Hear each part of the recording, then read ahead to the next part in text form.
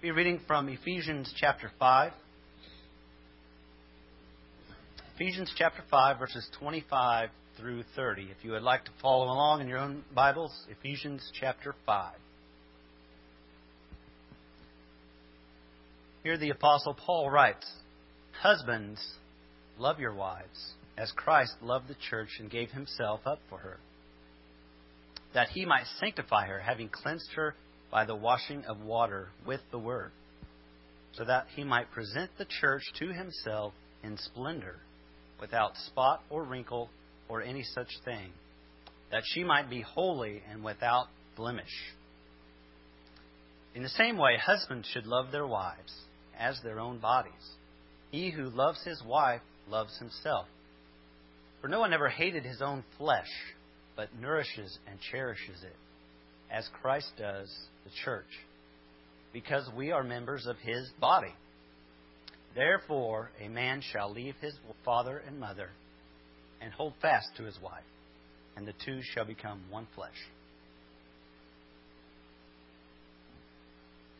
Thanks, John. Move this back just a little bit so I don't knock it over, which is a distinct possibility. I'm not an expert on this, but I'm going to teach you what God says, and He's an expert on this. So if there are any husbands in here and wives whose child did not go to preschool praise, I might recommend you let them sit in between you and your wife this morning, just in case. You don't want anybody to leave here with sore ribs.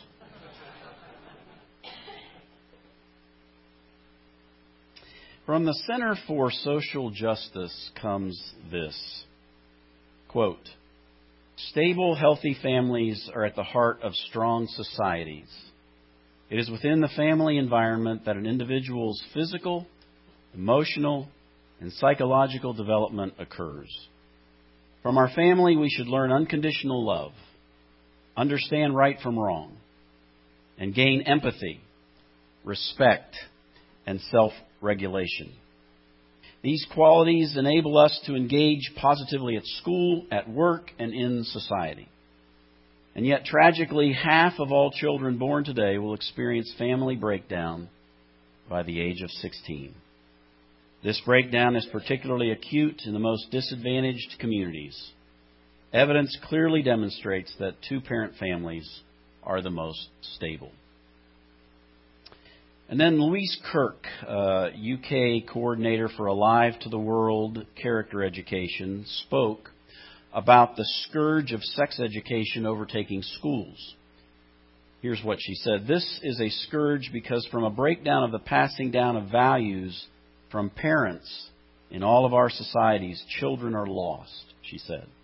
"And there's no one to pick them up and aspire them to marriage." And then finally, according to the head of the World Congress of Families, the breakdown of the family unit is responsible for 90% of the world's poverty. The managing director of the Congress, Larry Jacobs, told attendees that 90% of poverty can be solved simply through the affirmation of marriage. And we live in a time in which many are trying to redefine marriage and the family, but we know that God created marriage and He created the family. And He created it to function in a specific way for the absolute best results. And when God's way is perverted, then, we shouldn't be surprised when there are problems. So what we're going to do for the next couple of weeks is not question God's design for the family. I mean, who are we to question God's design?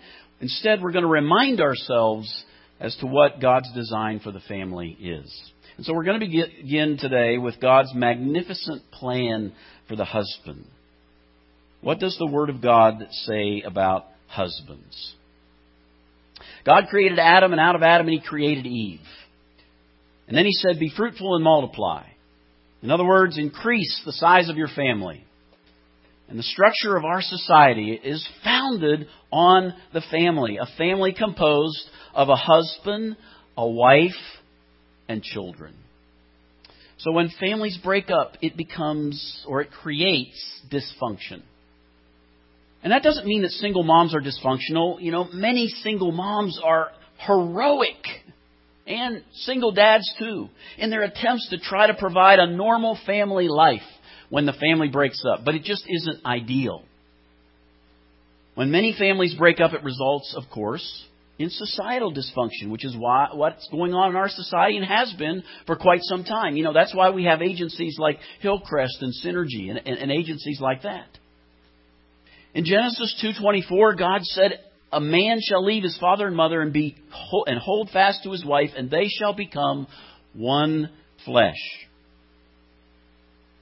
When a man marries, he leaves his mother and father. It doesn't mean he never sees them again or cuts off all communication with them. It means that he starts a new family, which now becomes his primary responsibility as opposed to the family in which he was reared.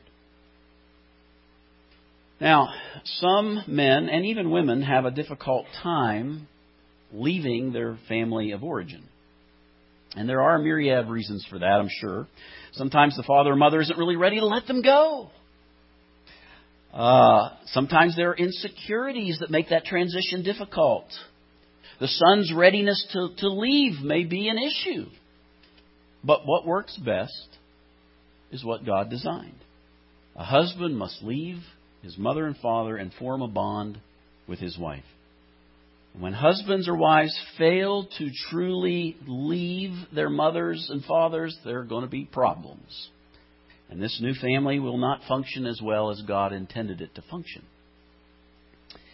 Now, what can make that transition even more difficult is what happened to mankind, of course, when sin came into the world.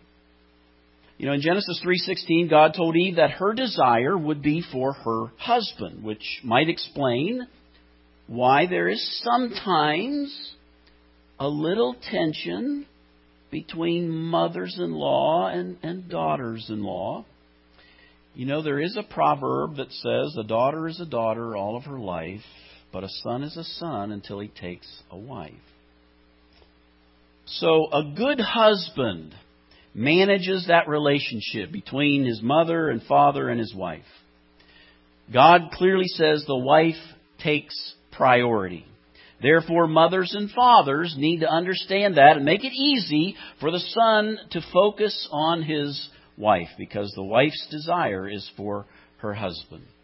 My parents and Kim's parents were really good at not interfering with our marriage by placing any demands on our family. They stayed out of our affairs. If we needed help, they were there. We could ask them for anything and they would help. But they never gave us any, subtle hints like, we've been having Christmas together for this many years, and it sure would be nice if you guys could, be here. None of that. We weren't required to go certain places with them and uphold certain traditions with them. They didn't place those expectations on us. They basically let us live our own lives, make our own foolish decisions sometimes. And actually, I was thankful for that, and I hope Kim and I can be the same toward, our children and their mates. We're trying. I don't know how well we're doing, but we're trying. God's plan for the husband is also to be the head of his wife. In Ephesians 5:23, as we read, Paul wrote that the husband is the head of the wife, as Christ is the head of the church. And in 1 Corinthians 11:3, Paul wrote, "I want you to understand that the head of every man is Christ, the head of a wife is her husband, and the head of Christ is God."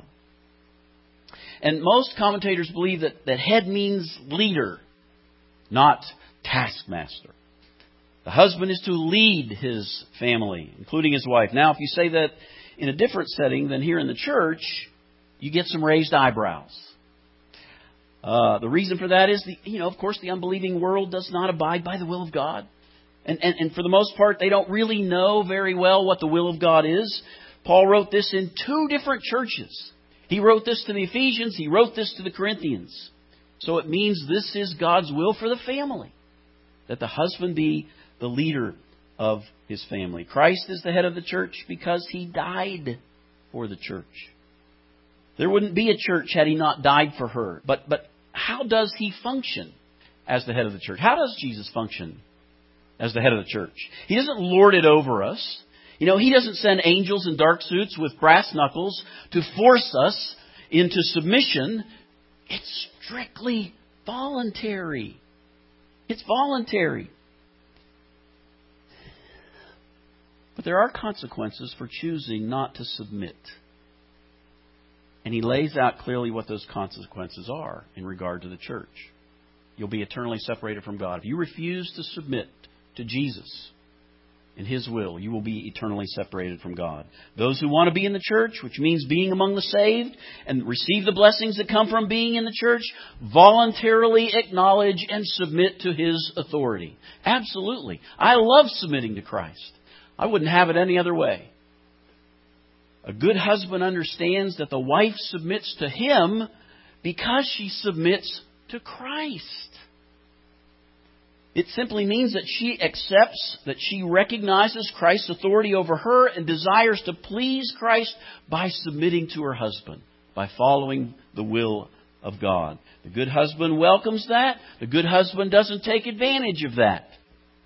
The good husband recognizes that his wife's submission is voluntary, just as submitting to Christ is voluntary.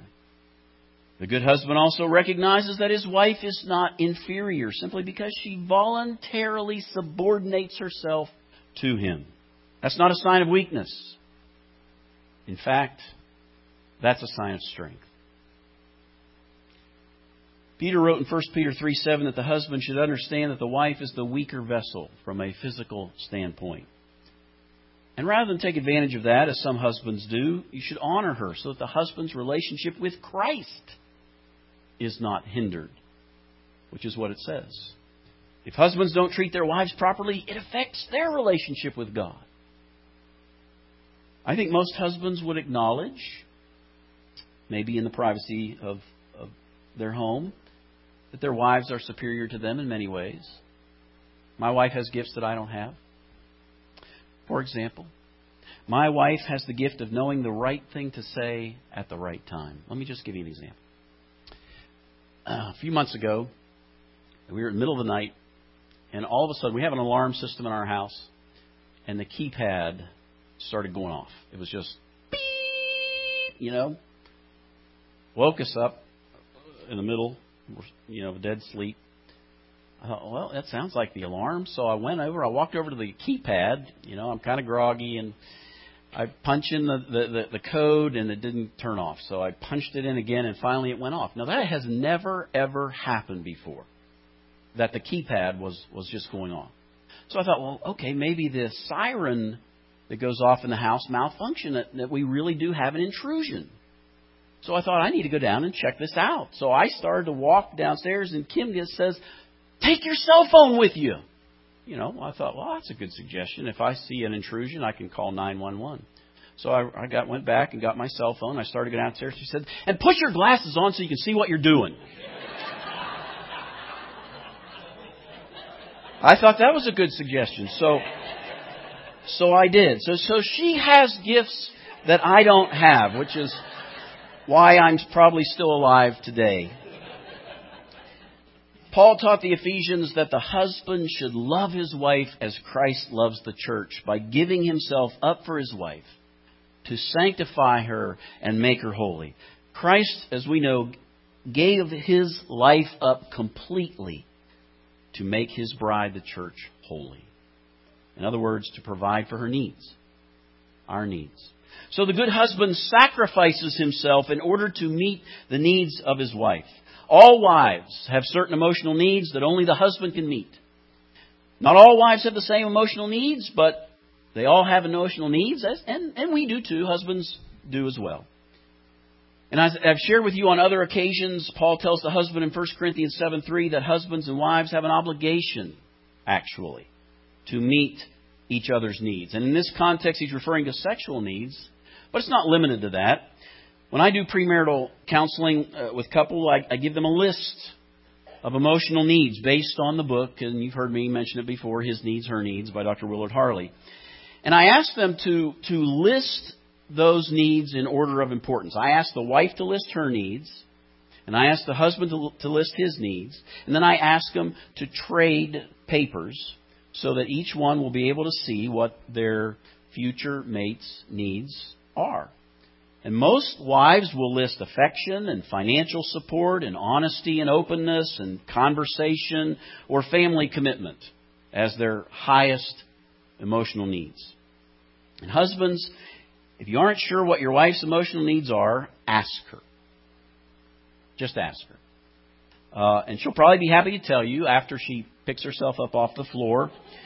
And if you're afraid to ask her because, she might faint and hurt herself when she falls, then I suggest you go to Amazon.com or CBD and buy the book, His Needs, Her Needs, because it details the 10 most common needs that husbands and wives have. Paul told the Corinthians, 1 Corinthians 7:33, that the married man is concerned about pleasing his wife, or at least he should be. The proverb, happy wife, happy life, is true. The good husband should be concerned about pleasing his wife. God created her to be the husband's helper, not his slave. In the culture in which Paul wrote, of course, women were treated more like slaves than partners. Paul told the Colossian church, chapter 3, verse 19, husbands, love your wives. Don't be harsh with them, he says. Peter wrote again in 1 Peter 3:7, your wife ought to be treated with honor and respect because she is also an heir of eternal life just like you are. A Christian wife, as we know, is also a husband's sister in Christ. We're told in other places that a husband and wife are one flesh. We're also told in Galatians 3:28 that in the kingdom we're all one in Christ Jesus. There's no male-female distinction in the kingdom. In other words, we're all on equal footing when it comes to our relationship with God. So a Christian husband and wife are not only one in the flesh, but they're one in the spirit. What a blessing that is. And the good husband recognizes that his wife is a blessing. Proverbs 18:22 says, he who finds a wife finds what is good and receives favor from the Lord. And I think most Christian husbands understand that, but we aren't always very good at expressing it. And instead of me giving you an example, I thought I'd show you a little video that kind of delineates that for us. So go ahead and play the video.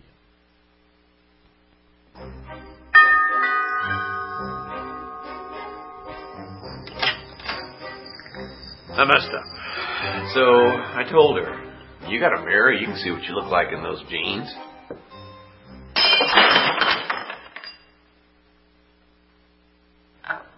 So anyway, I don't know what to do. You just talk to her. And tell her what? You tell her how you feel. I did. I told her, I feel like you look like your mother.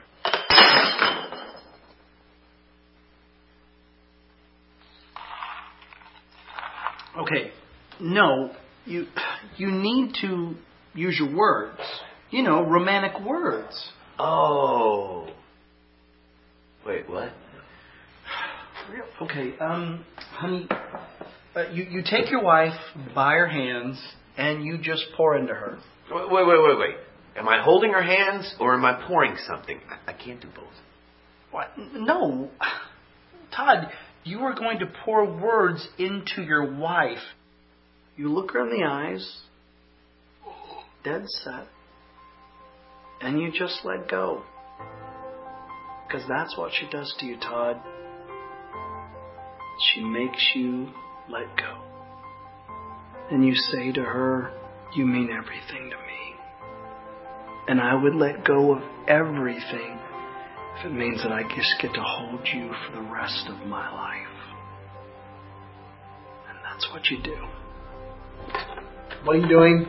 I'm calling my wife, and you are going to tell me some pretty words to say to her. We are not doing this. Hey, babe. No, don't hang up. Don't hang up. I was an idiot. And I know you said some things too. You shouldn't have. You don't say that. That's what I meant. I meant I have some things to say to you. right now. No. While we're on the phone. Stop it. Just listen. She said I have 2 minutes. What do I say? What do I say? I'm sorry. For what? Don't you tell her that. I'm sorry. Babe? She's still there. I can hear her breathing. Tell her I love you and you mean everything to me, and I am a fool because I don't tell you that more often. I'm a fool for loving you, and I should say that stuff more often. You are the only reason I am half the man I am. Your love and constant support is my daily breath. I'm half the man I am because of you, and your love is a constraint. Constant support. No, no. Your love is constantly on my breath, daily. You are the greatest blessing God has ever given me, and you are perfect for me. Babe, you're the best thing God ever did for me. You're perfect. For me, you're perfect. You're not perfect. What are you doing? Just tell me what to say. Sunsets are more beautiful when you are on the horizon.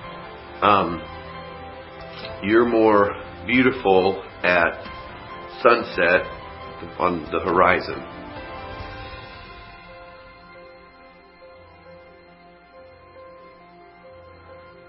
It totally worked.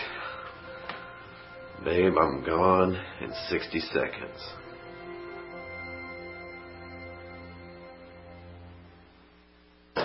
What a moron. You were great. I know, right? The words you said, I heard. I had no idea. Seriously? You had no idea that some women fall for that stuff? I'm just glad you're not that gullible. By the way, what's for dinner?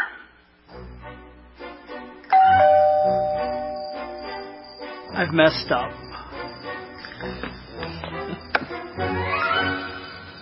Use your words, my friend. Use those words.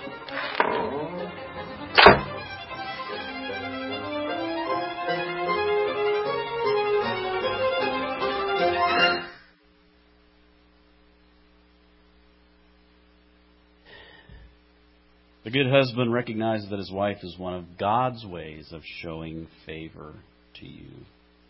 The good husband, therefore, loves his wife sacrificially by making every effort to meet her needs, physical, emotional, and spiritual, honors her, treats her with consideration and respect, and is not harsh with her. When a husband loves his wife, he demonstrates to the world the love Christ has for his church, according to Ephesians 5:33. When you treat your wife in that way, you will receive many blessings from her, which will more than compensate for the sacrifices you make for her. Paul is the one who wrote, "He who loves his wife loves himself." The one way in which a person demonstrates love for himself or herself, of course, is first by turning his or her life over to Jesus. Faith in Jesus, living according to His Word, is the most rewarding and fulfilling life one can experience in this life or the next. Those of us who are Christians, we know that. The Lord extends His invitation to you this morning, not just to husbands, but to all, to come to Him by confessing your faith, by deciding to turn away from sin, by dying to sin in baptism, so that you can have the blessings that Jesus is ready to pour out into your life. And so that you can begin living your life in a way that pleases Him and glorifies Him. And it'll make you a better husband. It'll make you a better wife. And someday you'll be in eternity with Jesus and God and all of those. So, I have an opportunity for you to respond right now. You can come to the front if you wish to respond, or you can go to the back. There'll be an elder in the back. There'll be an elder here in the front. We invite you now as we stand and sing.